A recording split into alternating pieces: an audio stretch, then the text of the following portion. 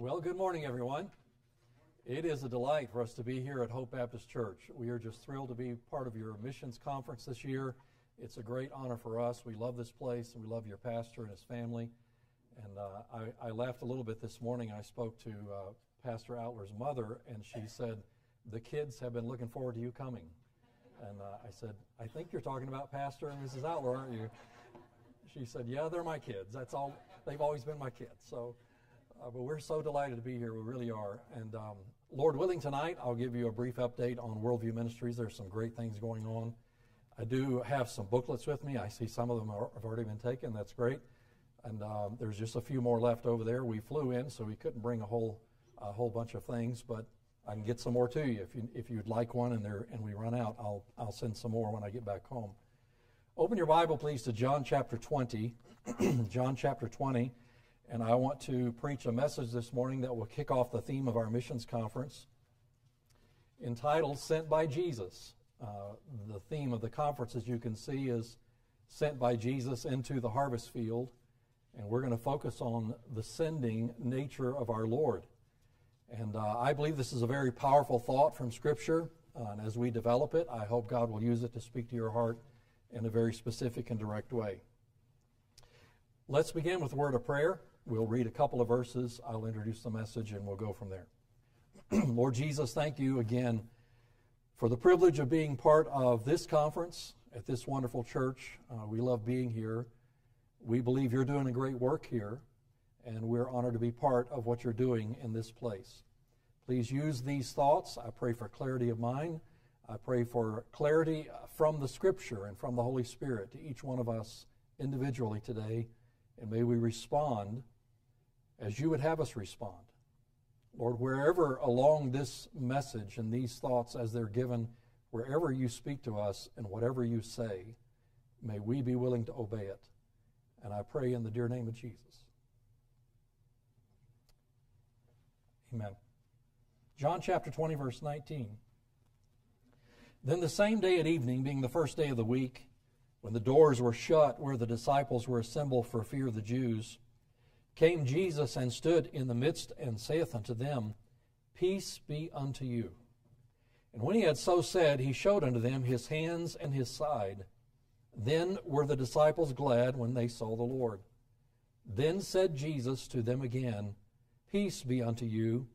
As my Father hath sent me, even so send I you. There are 5 commissions the Lord gave, all taking place between the resurrection day and the ascension of our Lord. During that 40-day period, 5 different times the Lord gave a command to the disciples and to us that had something to do with reaching the world. They're not all the same.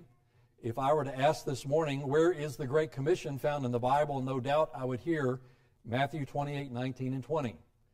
Go ye therefore and teach all nations. If I pressed a little further, no doubt I would hear Acts 1:8, but ye shall receive power. But I believe you know this. There are 5 times the Lord spoke. Each one of them is worded differently.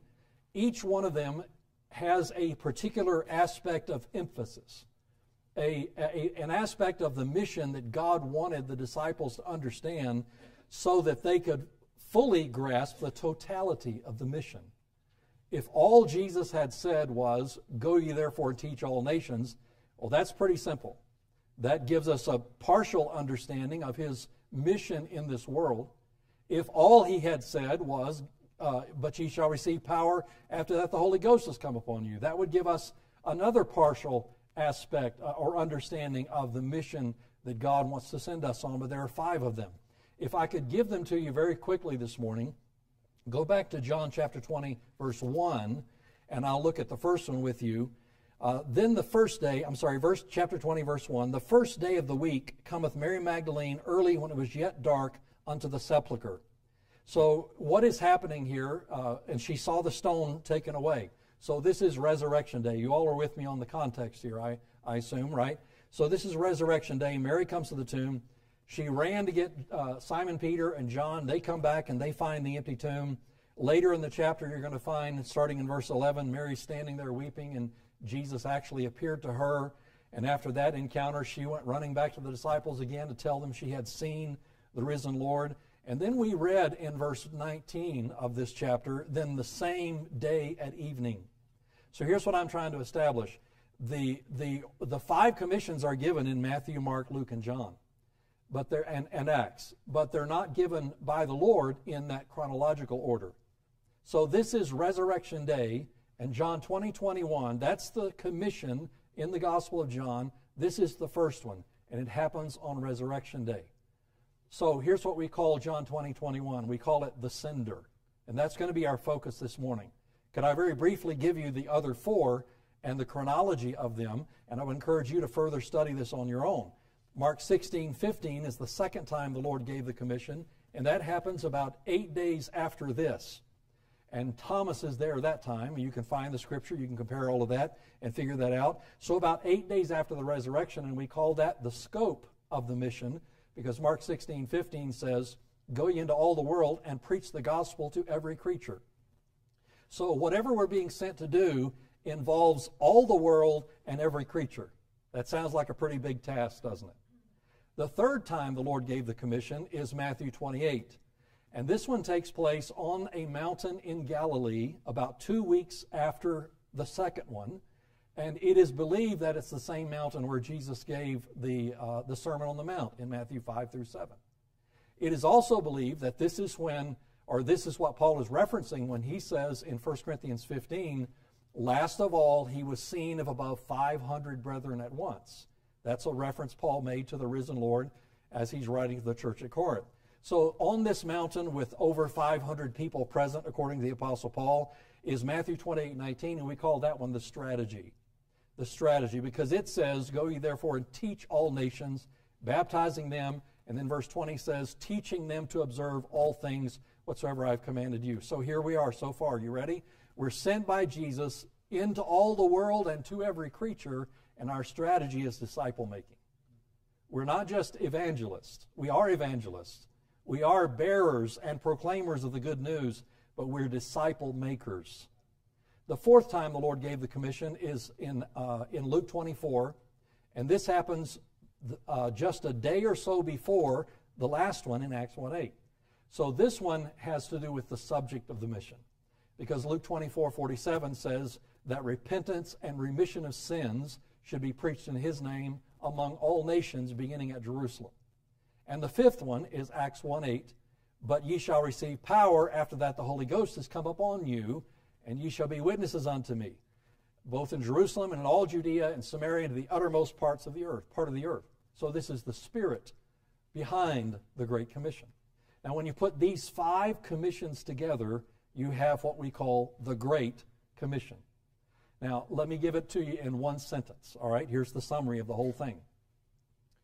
We are sent by Jesus Christ into all the world and to every creature to make disciples by the preaching of the gospel in the power of the Spirit.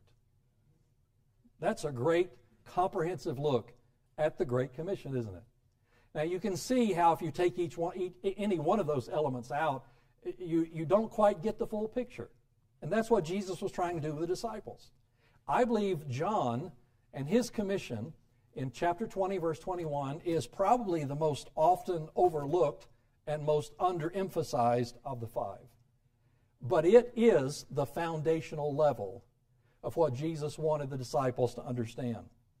The word sent in all of its forms, or the word send in all of its forms, is found almost 60 times in the 21 chapters of the Gospel of John. I have two main points for you with some subpoints, so we're not getting out in 10 minutes. Hang on with me for just a little while, okay? Here's main point number one. Very simple outline. Number one, Jesus was sent by God the Father. Jesus was sent by God the Father. As my Father hath sent me. That's a pretty powerful phrase, isn't it? The word sent is the word apostolo in the Greek, from which you can imagine we would get the word apostle. This word sent is found 123 times in the Gospels and in the book of Acts. This word has the idea of being officially sent on a mission. Listen to this. Here's the main trait, or the main part of this meaning, with unquestionable authority behind it. being sent with unquestionable authority behind it. 15 times of the 123 times this word is used, 15 times in the book of John, it is always Jesus speaking in relation to God's sending of himself, indicating that Jesus knew the clear authority behind his mission. Jesus knew, I was sent here by my Father. Now, notice the two different forms of the word, as my Father has sent me, even so send I you. And we'll come back to this in a little while, but this is the word pimpo, and that's found 50 times in the Gospels and the book of Acts, and 24 times in John, and here's the meaning behind that. It has to do with the sending process and the relationship of the sender to the sent one. So here's what's being very clearly communicated in this verse. We are sent on a mission with unquestionable authority behind it, and we have a relationship with the one who sent us. And what's being communicated here clearly is that we are sent by Jesus, you and I, just like Jesus was sent by the Father. Now, this is not the only time you find this phraseology. In John 17, verse 18, Jesus said, as thou hast sent me into the world, even so have I also sent them into the world. So just as Jesus had the unquestionable authority of God the Father behind him, we have the unquestionable authority of Jesus Christ behind us. And just as Jesus had a pure and clean relationship with God the Father, you and I have a similar relationship with Jesus Christ through salvation, through the substitutionary atonement of his death on the cross of Calvary. Are you with me so far? So let's consider the mission of Jesus. If he says, as my Father sent me, that's how I'm sending you, we need to take a look at the mission of Jesus and see what kind of mission we need to be on, because the mission he was on is the mission we're to be on. Are you ready? Number one, let's talk about the purpose of his mission. The purpose of his mission.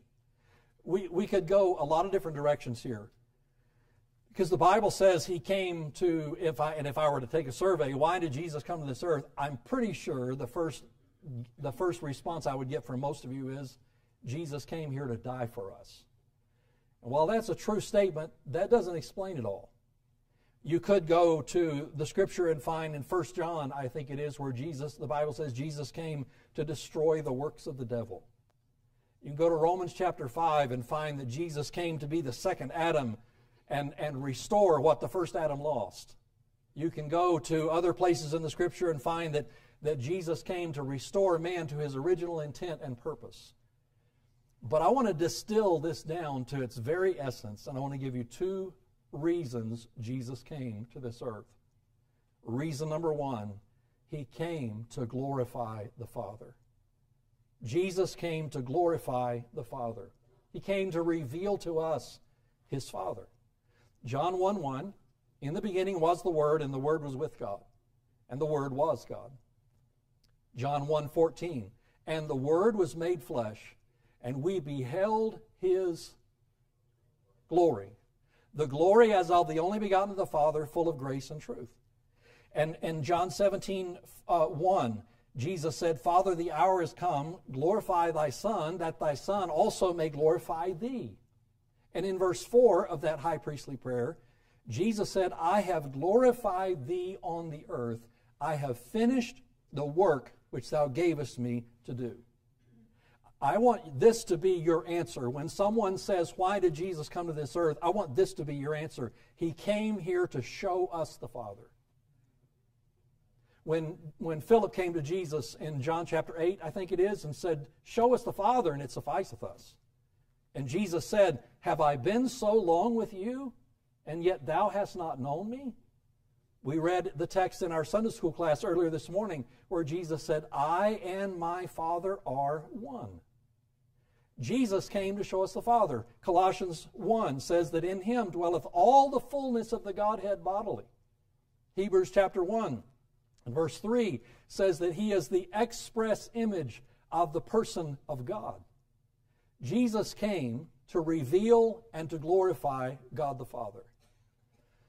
For every facet of his earthly mission, his ultimate motive and objective was the glory of God. He had consecrated his whole being to the honor of his Father.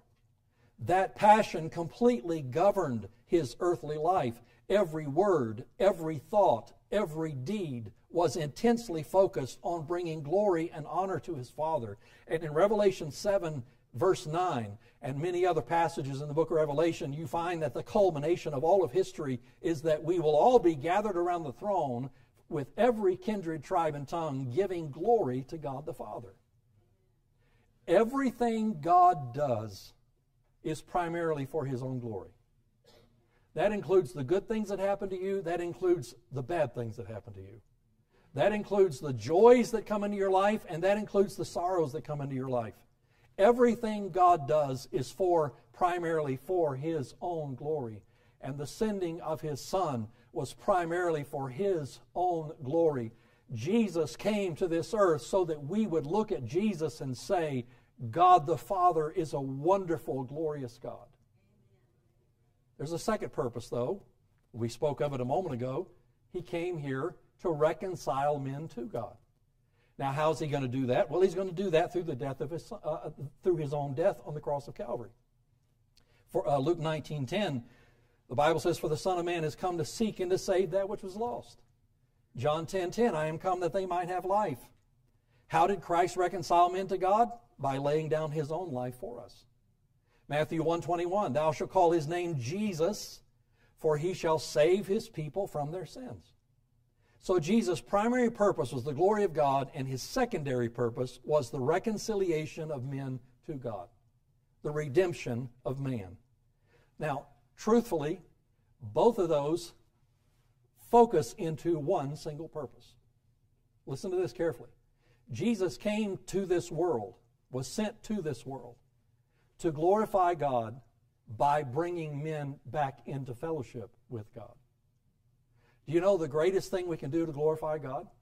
You might say, well, we can sing songs and praise him. That's a wonderful thing to do. We can praise him in our praying. We can glorify him, and we can praise him with our giving, and we can praise him through the preaching of his word, and we can praise him through sharing the good news of Jesus with other people. There's lots of ways we can offer praise to God, but you know how he receives the most glory?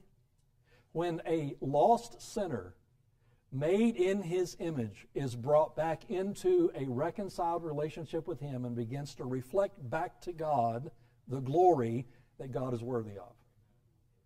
So this is all one single purpose, isn't it? Jesus came to reveal God and glorify him by bringing sinners back into the family so they can glorify God. Let me summarize the coming of Jesus then and his purpose. Jesus came to this earth to reveal and glorify God and lay down his life to bring men to God. Let's talk about the characteristics of the mission of Jesus. Philippians 2, beginning in verse 5. You don't need to turn there. I'll quote it for you if you'll listen. "Let this mind be in you, which was also in Christ Jesus, who being in the form of God thought it not robbery to be equal with God, but made himself of no reputation, and took upon him the form of a servant, and was made in the likeness of men. And being found in fashion as a man, he humbled himself, and became obedient unto death, even the death of the cross." Characteristic number one of Jesus' mission, you have to use this word, humility. It says it twice in that passage, or it says it emphatically in that passage. He humbled himself. Could there be a greater humbling than leaving heaven to come to this earth? Could there be a greater humbling than the God of the universe, the God who spoke and the world was created and formed, leaving his throne in heaven and coming down to become a man? Could there be a greater humbling? He sat on a throne, but he was born in a manger. The universe rested on his shoulders. Colossians says that he sustains all things. But he was carried as a baby in Mary's arms. His hands put the stars in place, but he worked in a carpenter shop. He carved out the oceans, but he asked a Samaritan woman for a drink of water. He was praised by multitudes of heavenly hosts, but he was mocked and ridiculed and crucified by those he came to save. There is no greater example of humility. There is no greater example of suffering and sacrifice. He laid aside that to which he was divinely entitled for the sake of glorifying his Father and bringing men back to God. Humility. Second characteristic of his mission, obedience. We find that in Philippians 2 there. He humbled himself and became obedient unto death. John 8:29 says, "And he that sent me is with me." And I encourage you, as you read through the Gospel of John, from this day forward, would you underline every time you see this word send or sent? Because it's all through the Gospel of John. And he that hath sent me, John 8:29, is with me. The Father hath not left me alone. Listen, for I do always those things that please him. Everything Jesus did on this earth was meant to be in full obedience with his Father's will. I can do nothing of myself, Jesus said one time, but the will of him that sent me. His own testimony reveals that he walked in perfect harmony and perfect obedience to his Father's will. I don't quite understand the phrase in Hebrews, so after I leave, your pastor can preach on it. But the Bible says Jesus learned obedience through his suffering. But there's no question about this characteristic. He came here in humility, humbling himself, and he came in full and complete and perfect obedience to his Father. The third characteristic of Jesus' coming is suffering. I believe Isaiah speaks most powerfully to what Jesus endured in Isaiah 53 when he was despised and rejected, verse 3. He bore our griefs, verse 4. He was wounded, bruised, chastised, beaten in verse 5. He was oppressed and afflicted in verse 7. And our iniquity was laid upon him in verse 6.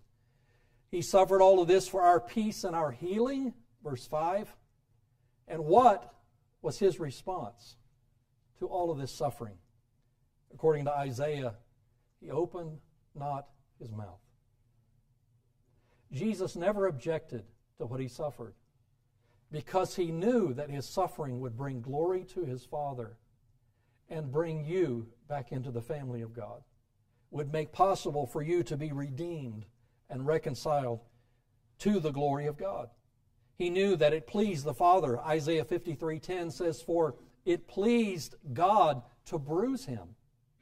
It pleased God to bruise him. And he did all of that. He endured all of that suffering without opening his mouth with a word of objection. Characteristic number 4, commitment. At age 12, Jesus knew his mission, and he was committed to it. I personally think he knew before age 12. We don't have anything in Scripture to prove that, but at least we do know by age 12 he knew exactly why he was here on this earth, didn't he? He said to his mother when they lost him in Jerusalem, remember they came for the feast, and they went back home, and 3 days later they realized their son wasn't with them. I don't know if sometimes parents try to get rid of their kids, but my parents moved 5 times when I was a kid, but I always found them. You know what I mean? But for 3 days they didn't know Jesus was missing, and when they came back they found him in the temple conversing with the doctors and the lawyers. And here's what he said to his mom: "Wist ye not that I must be about my Father's business?" Jesus knew his mission, and he was absolutely and totally committed to it. Luke 2:49 is where we find that.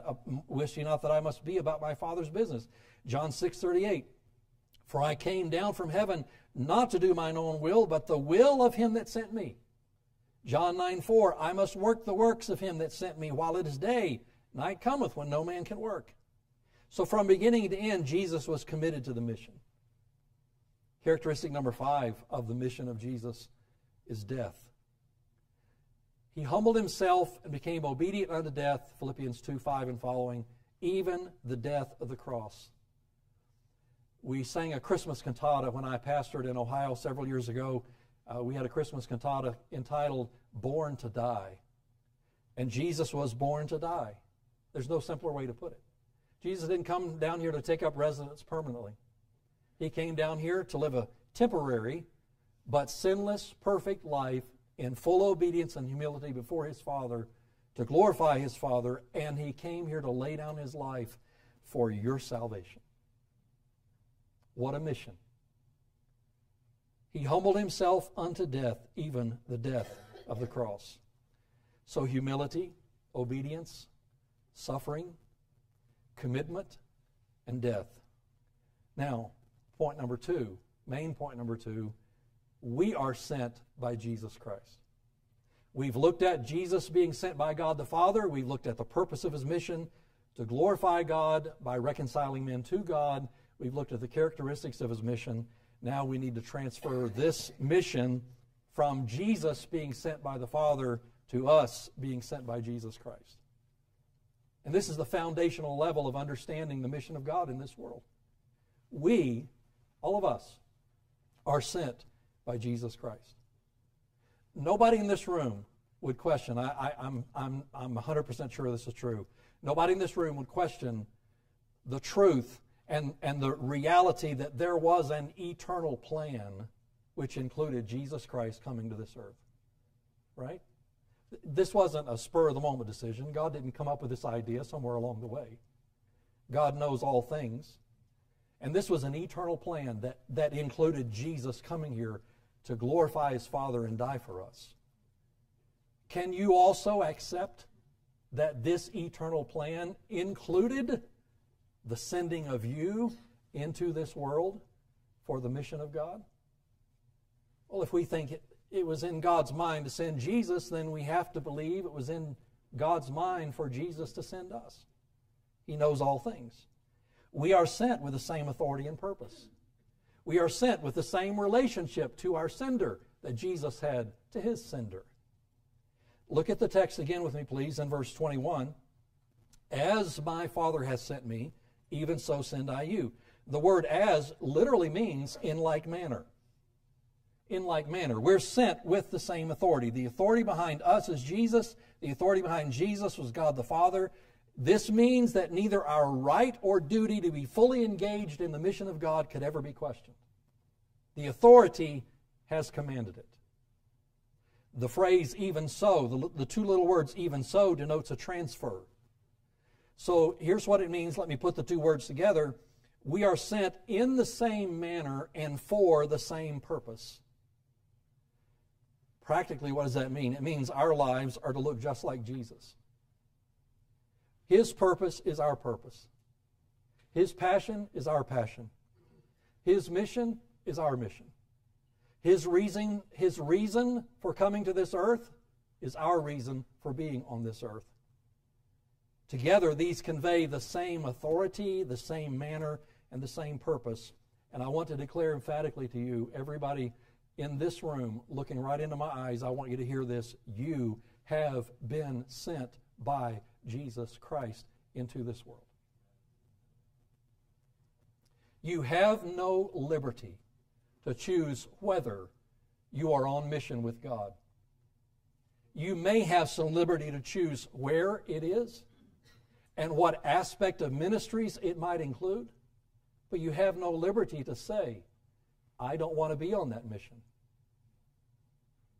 You have no liberty to say, I'd like something else.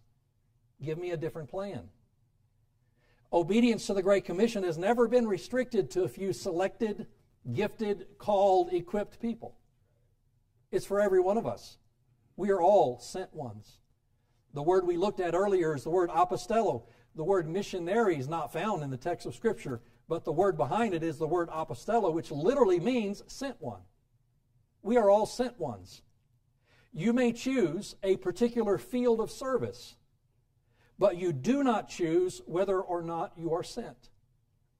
Sent by Jesus Christ to be on mission with God, and any missionary who was officially ordained and sent out by a local church may have the assistance and the authority of that local church behind him, but long before that church ordained him, God is the authority which sent him into this world. So you may have a vocation. I believe our Sunday school teacher, Brother Rick, right? Brother Rick, you're a surgeon. No, you're a doctor. Okay, I messed that all up. I don't know what this guy does, really. But you may I picked on him in Sunday school. I'm sorry. I'll leave you alone from now on. You may have a vocation. You may be a lawyer. You may be a doctor. You may be an engineer. You may be a construction worker, a factory worker, an office worker. It doesn't matter what your vocation is, and it doesn't matter what your location is. You've been sent by Jesus on mission. You're not here for doctoring and lawyering and engineering. You're here to be on mission with God. That can support and help what you're doing, but this is the fact of the matter. We have been sent by Jesus as he was sent into this world. So now, we looked at the purpose of Jesus' mission and the characteristics of Jesus' mission, and I made it pretty clear it's the same thing for us. So would you like to guess the purpose of our mission? It's to glorify God and reconcile men to God. Let's look at those briefly. As thou hast sent me into the world, Jesus said, I quoted earlier, so have I also sent them into the world. Jesus was sent for the glory of the Father. We're sent to glorify God the Father. 1 Corinthians 10:31, whatsoever you do, do all to the glory of God.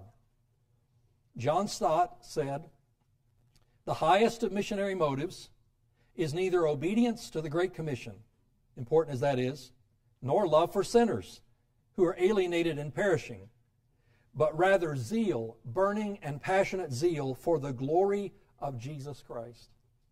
You know what we're supposed to be living our lives for? His glory. We ought to be asking ourselves all the time, how am I bringing glory to God? Does this choice I'm about to make bring glory to God? Does the way I'm behaving among my coworkers, does that bring glory to God? Because if everything God does is primarily for his own glory, and he sent his Son into this world to glorify him, and Jesus sent us into this world to glorify him, shouldn't that be an uppermost motive in our hearts? Shouldn't that be a dominant theme of our living, our decision-making? We're sent to glorify God. And number two, we're here to reconcile men to God. We're sent to, here it is, this is where the rubber's going to meet the road. We're sent to glorify God by laying down our lives to bring men to God. That's why Jesus came. Now, you and I can't die for their sins because we're not sinless.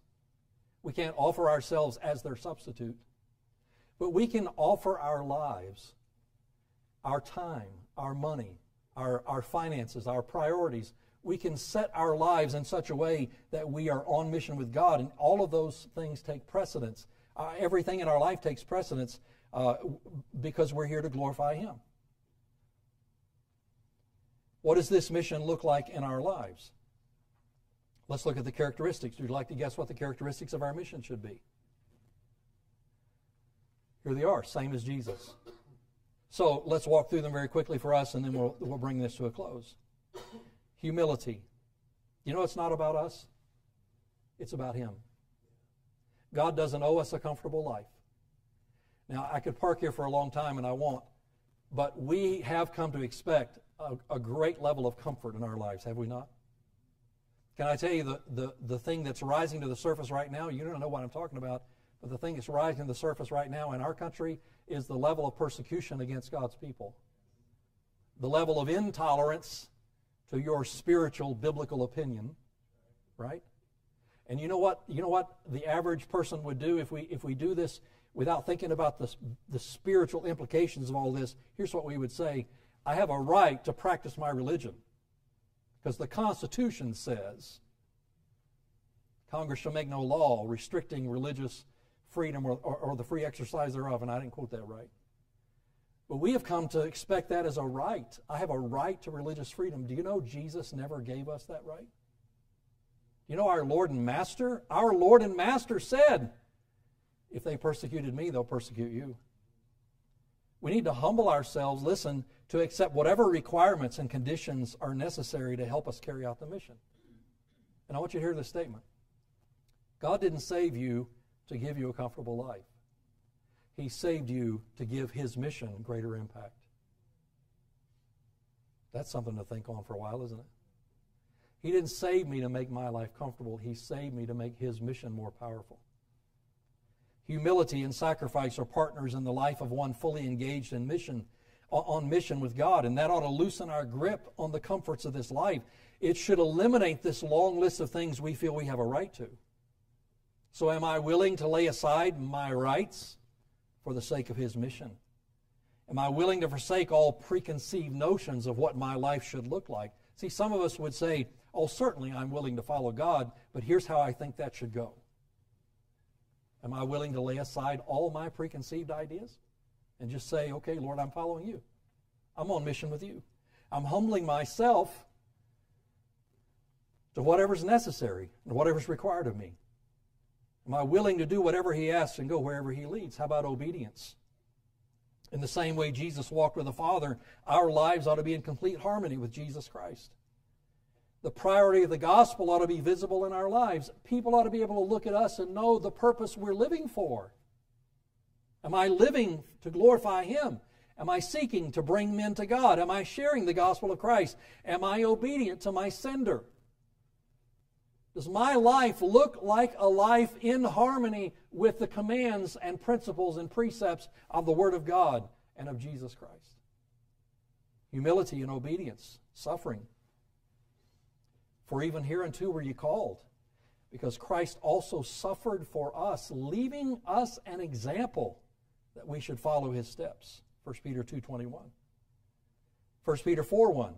For as much then as Christ hath suffered for us in the flesh, listen to this very carefully, arm yourselves likewise with the same mind. Surrounded by the comforts and conveniences of modern affluence, the theology of suffering is a much neglected doctrine. But Jesus expected and willingly endured such suffering, and He taught His disciples that the same would come to them. I got ahead of myself quoting this a moment ago, but listen to these verses. John 15, verse 20 and 21. Remember the word that I said unto you, the servant is not greater than his Lord.